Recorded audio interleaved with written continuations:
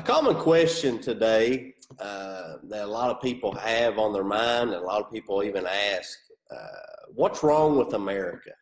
People, what's wrong with America today? When you think about all the moral problems that we have and the ethical problems that we have, and of course we could name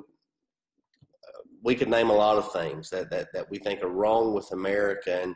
And I guess the biggest concern is not necessarily what's wrong. We can kind of look and see what's wrong, but why? Why has America gotten to this point? And I say that to remind us that the same thing is wrong with America that was wrong with the Israelites in the book of Judges. That's why my lesson is going to be titled 3 Practical Lessons from Judges. And now, make no mistake, I'm not trying to say that America has ever been America as a nation has ever been in a covenant relationship with God. I'm not trying to go that far. I'm not saying that America is God's chosen nation.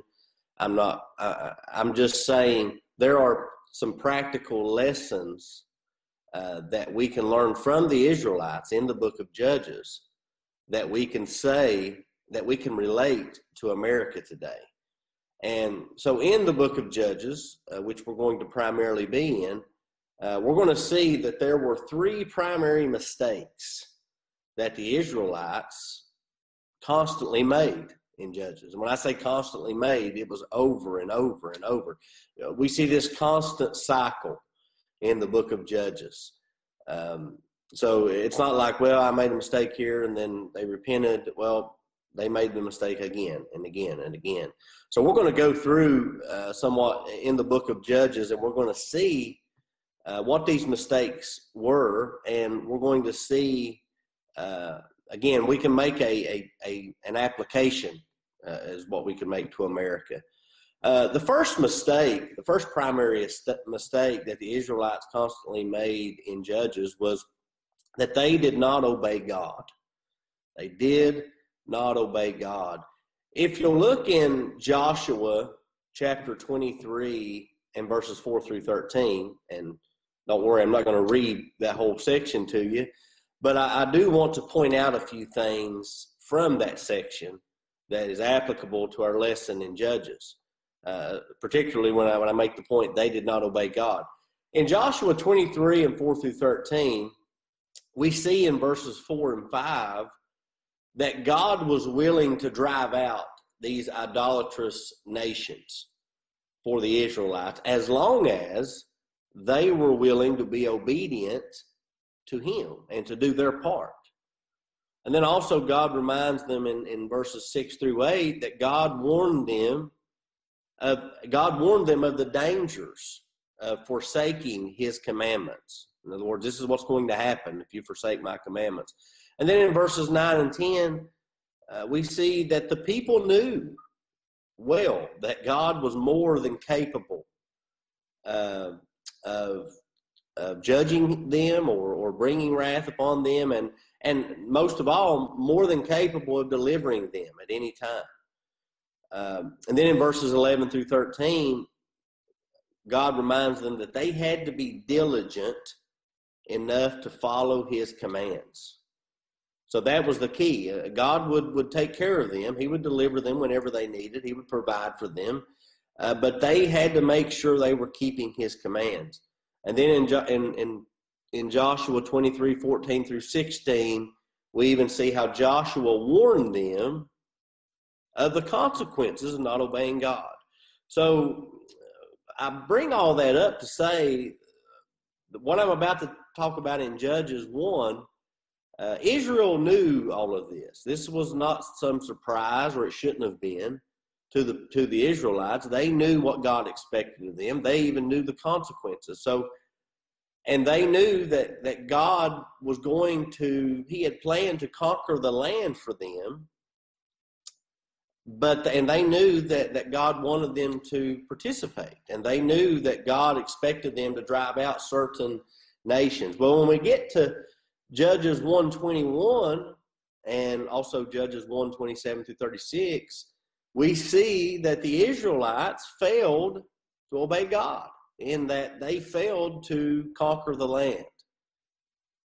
So we see in Judges 1:21, the sons of Benjamin, they did not drive out the Jebusites. Well, if you look at 1 Chronicles 11 and 4 and 5, and you don't have to turn there, but the Jebusites were still a problem all the way up into David's day. So Benjamin didn't conquer the Jebusites. And then in verses 27 through 36 of Judges 1, we see that more places were not conquered. We see that Manasseh didn't conquer, and I'm sorry if I'm mispronouncing some of these words, but Manasseh didn't conquer Beth-shean, Tanakh, Dor, Eblim, Megiddo, in verses 27 and 28. We see that Ephraim didn't conquer Jezer in verse 29. We see that Zebulun didn't conquer Kitron, Nahalal in verse 30. We see that Asher didn't conquer Akko and Sidon and Alav and Akzib and Helbon, Aphek and Rehob in verses 31 and 32. We also see that Naphtali didn't conquer Beth-Shemesh and Beth-Anath in verse 33. And so these inhabitants, these lands that they didn't conquer, these inhabitants either continued to live in the land or they ended up becoming forced labor. The Israelites decided, well, we're not going to run you out of the land, but we're going to just make you forced labor. Well, is that what God said to do? Did he say make them forced labor? Did he say run them out of the land?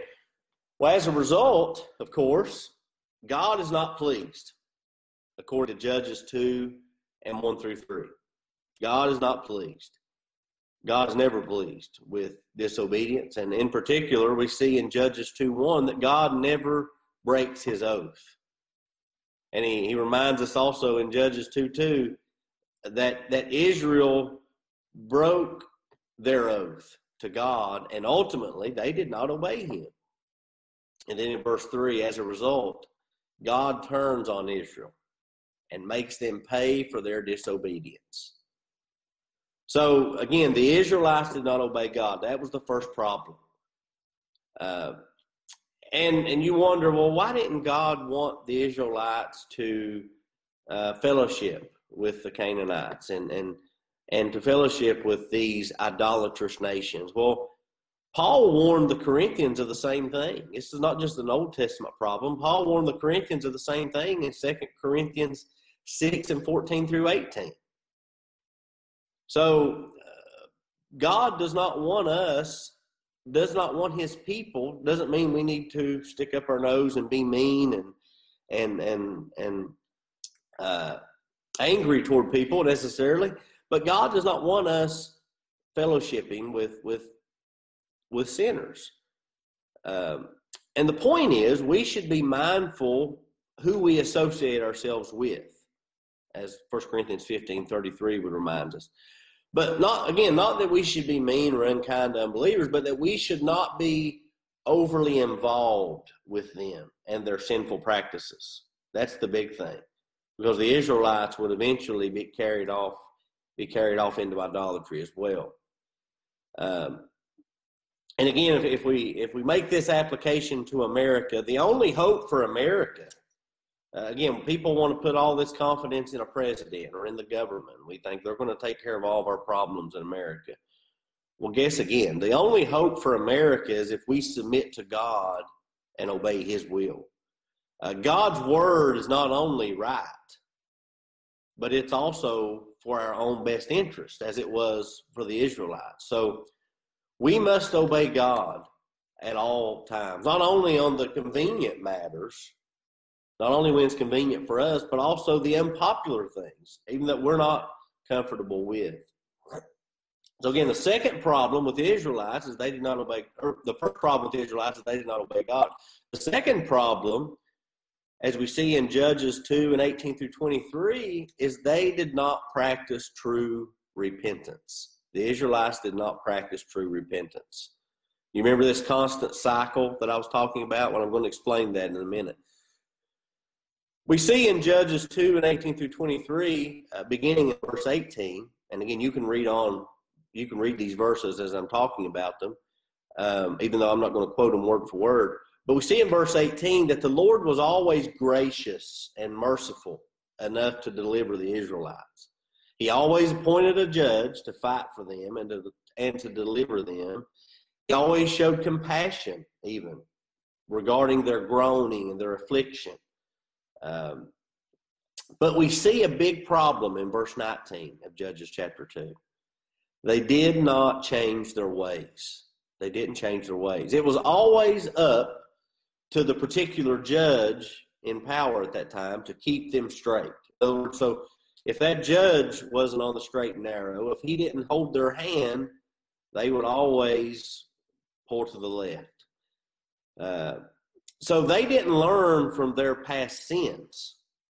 Even after God had already gave them some bad consequences or punished them or what have you, they didn't learn from their past sins.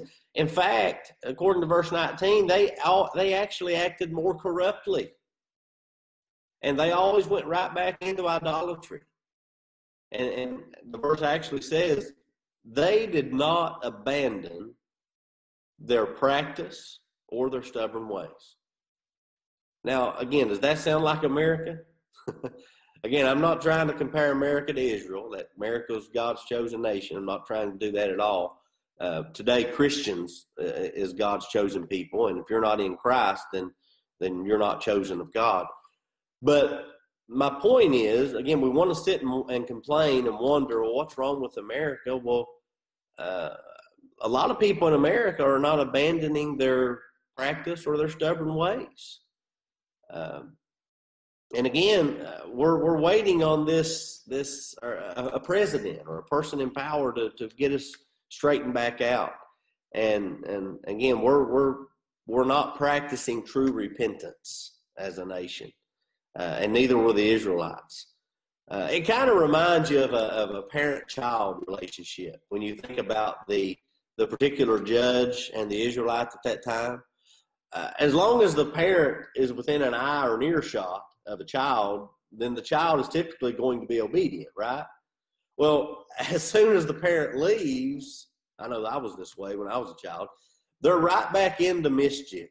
They're right back doing the same thing, and all they're really worried about or concerned about is getting caught or the consequences after they get caught.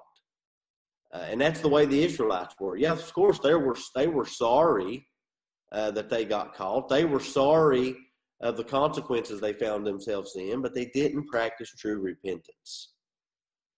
Now, and we can make this same application to the church. We as the church can't rely on our leaders for true repentance. And I say leaders, I mean maybe elders. It may even be the men of the congregation. If you don't have elders, maybe the minister, what have you. But we as the church can't rely on our leaders for true repentance. As long as good, sound elders are around, typically, most congregations will remain faithful. In other words, they're going to walk the line.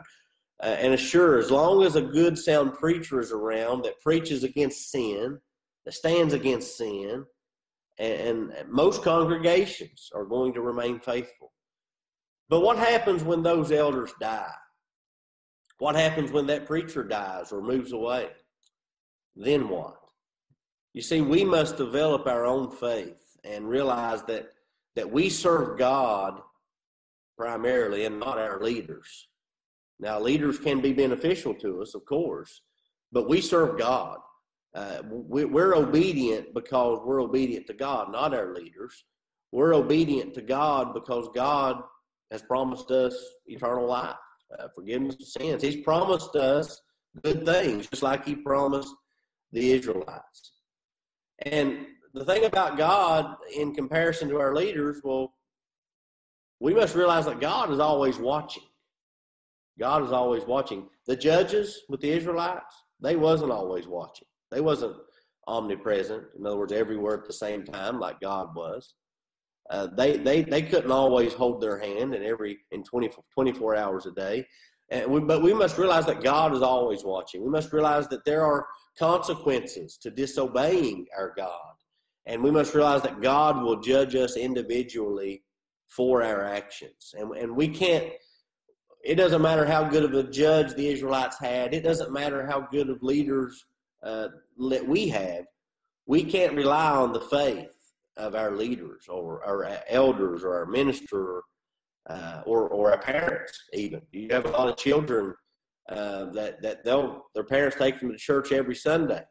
And you think, well, that kid's going to grow up to be a preacher or an elder or a preacher's wife or elder's wife or what have you. And they turns out that person's not even faithful to the church or in the church, not faithful to God. And you say, well, where was their faith? Well, they was relying on their parents' faith. But you see, we must practice true repentance. Luke says if we don't repent, we will all likewise perish. Luke 13:3-5. And you see, Paul even in 1 Corinthians or in 2 Corinthians 7 and 9 and 10 tells us the difference between true repentance and godly repentance and worldly repentance. He says, I now rejoice not that you were made sorrowful, but that you were made sorrowful to the point of repentance. He's saying, I'm not necessarily worried about how sorry you got or how bad the consequences are for you or how bad you feel. He said, I'm excited that you were made sorrowful to the point that you repented. He said, for you were made sorrowful according to the will of God, so that you might not suffer loss in anything through us. And then he explains it in verse 10. For the sorrow that is according to the will of God produces a repentance without regret. In other words, if you're truly sorry with godly sorrow, according to the will of God, then you're going to that sorrow is going to produce godly repentance without regret, leading to salvation. But he says the sorrow of the world, on the other hand, produces death. So it doesn't matter how sorry you are from a worldly standpoint. You take a person who committed murder and they end up in prison for the rest of their lives. Well, yeah, I'm sure they're sorry. I'm sure they don't like their circumstances, but did they truly repent? You take a person who's committed adultery and now they've got to remain single for the rest of their life. I'm sure they're sorry for that, but did they truly repent? Did that sorrow lead them to godly repentance? And that's always the question. Now, with the Israelites, the answer was no. Yeah, they were sorry, but the problem was they didn't practice true repentance, as Judges 2 and 18-23 reveals to us.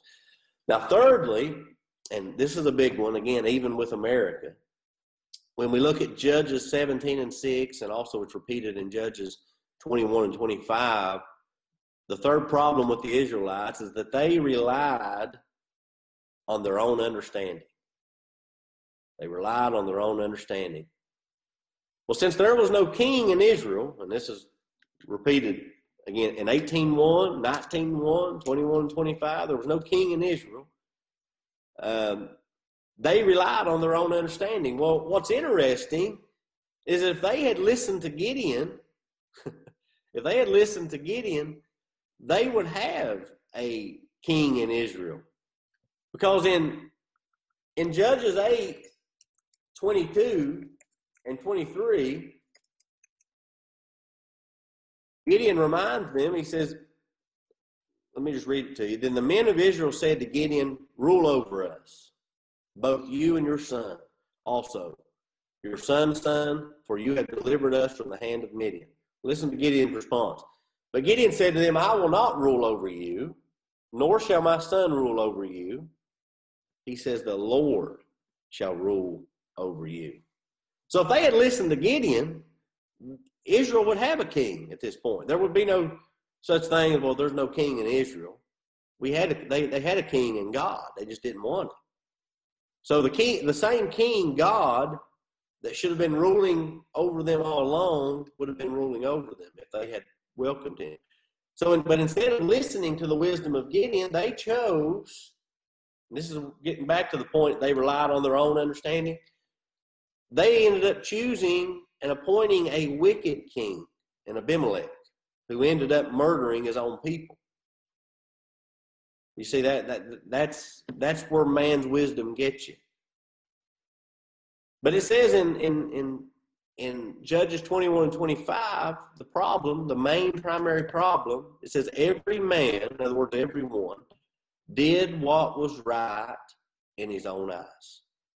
So that's what they were focused on. That's why they didn't want God in their life. You bring God into your life, you've got authority you've got to answer to. You've got obedience that you have to offer. You've got some structure. You've got some discipline there.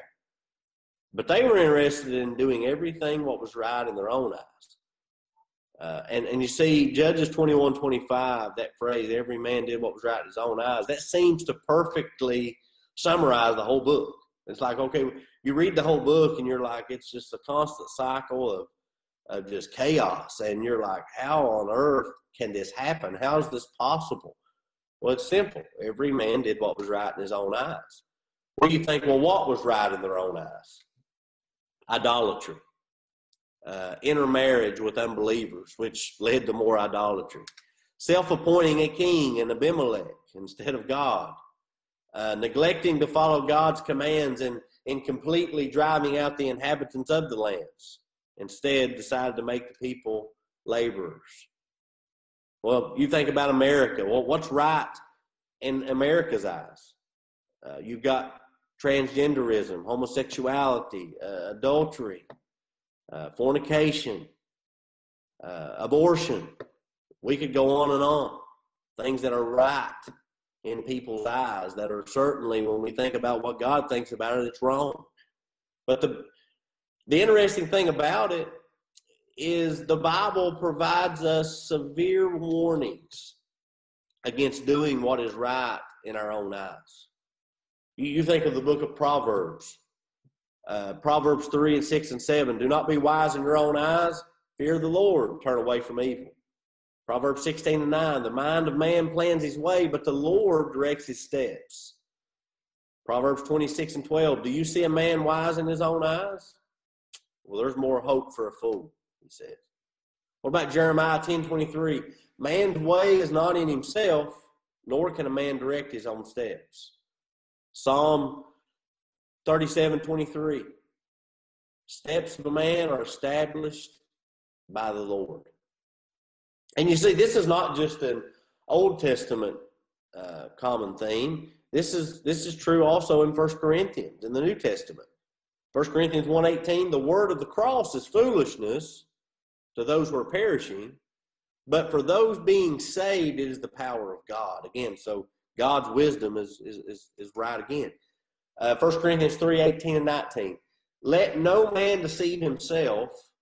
If any man among you thinks he is wise, he must become foolish so that he may become wise. The wisdom of this world is foolishness before God. God catches the wise in their craftiness, he says. Now, again, many in America think they know better than God about moral matters. Again, things like abortion, things like homosexuality, adultery, transgenderism. Many in America think they know better than God about ethical matters, things like lying, cheating, stealing.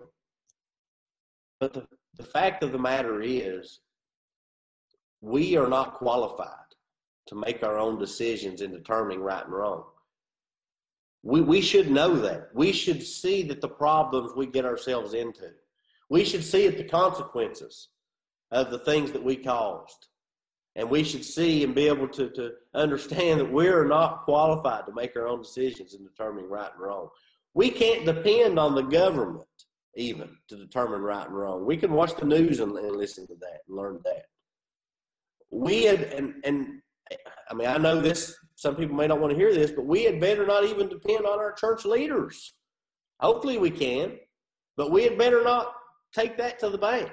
We had better not be dependent on our church leaders to determine right and wrong. But what we had better do is be practicing 2 Timothy 2:15, and that is to study or to be diligent, to show ourselves approved unto God and rightly handling the word of truth. That's what we had better do. We better be like the Bereans who were searching the scriptures daily to see if those things were so.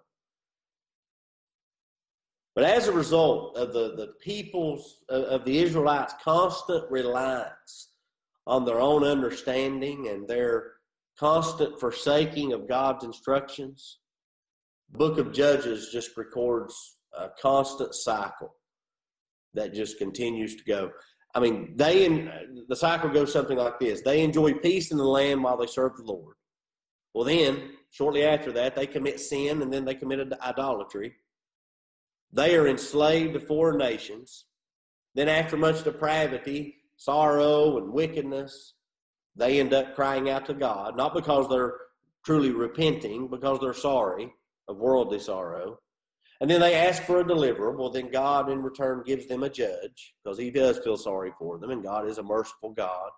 And then the Israelites were delivered. But then that goes right back into the cycle continues. They enjoy peace in the land for a while, then before you know it, they're right back into sin and idolatry. Before you know it, they're right back enslaved to foreign nations. Then they're right back into depravity, sorrow, and wickedness. They cry out to God, ask for a deliverer, God gives them a judge. Then they're delivered again. But again, doesn't that at least somewhat remind you of America today? Especially with regard to the sin, especially regard to all the wickedness and the things that we are doing now that people are not even ashamed of anymore. I mean, I'm not like some to say that sin is necessarily getting any worse, but the way we look at sin and the way we think about sin, it has certainly changed. Our attitude towards sin has changed. Just like I heard someone say something like, the sins that used to people would hide in their closets now are walking down Main Street, and that's so true. But if we expect to turn things around in America, or maybe even in the church in particular, we must practice true repentance and completely turn and submit to God Almighty. That's the only way. And then we must obey God and his instructions and his commandments instead of man's. And we must forsake our own understanding of things and submit to God's ways and be committed to God. Because we know, again, when we think about America and the road that we're going down, Psalm 9:17 says that the wicked will return to Sheol, even all the nations who forget God. Well, again, that was certainly Israel for a time. Again, they had forgotten God. They did. Again, it was a constant cycle, not just through the book of Judges, but even through the whole Old Testament. And so again, we think about America, this country as a whole has certainly forgotten God. And we have forgotten who is in charge. And we want to sit and complain about it, but really the only solution to America's problems is for Christians to do their part. And that's why I'm asking you and I'm asking me, are we honoring the Great Commission that Jesus instituted? Are we truly trying to make disciples? Are we doing our part to fix America? Are we doing our part to help God make this a better place to live? Again, God's not going to transform us into robots, and he didn't do that with the Israelites. He's not going to make us do things the right way. He's not going to make us obey him. He's not going to make us practice true repentance. He's not going to make us rely or stop relying on our own understanding and start submitting to him. It's something that we have to decide. And again, it all starts when we do our evangelism and we make disciples and we teach people about what Jesus has done for them, and we teach people about how great all the great promises that God has for us and all the spiritual blessings that are found in Christ, and then we teach them the gospel, not some man-made gospel, but we teach them the gospel of the New Testament. And that's what I ask each and every one of you today. If we can do that as Christians, then we can make America a better place, and hopefully we as Christians are not making the same mistakes as the Israelites were in constantly disobeying God and constantly not repenting of our sins and constantly relying on our own understanding.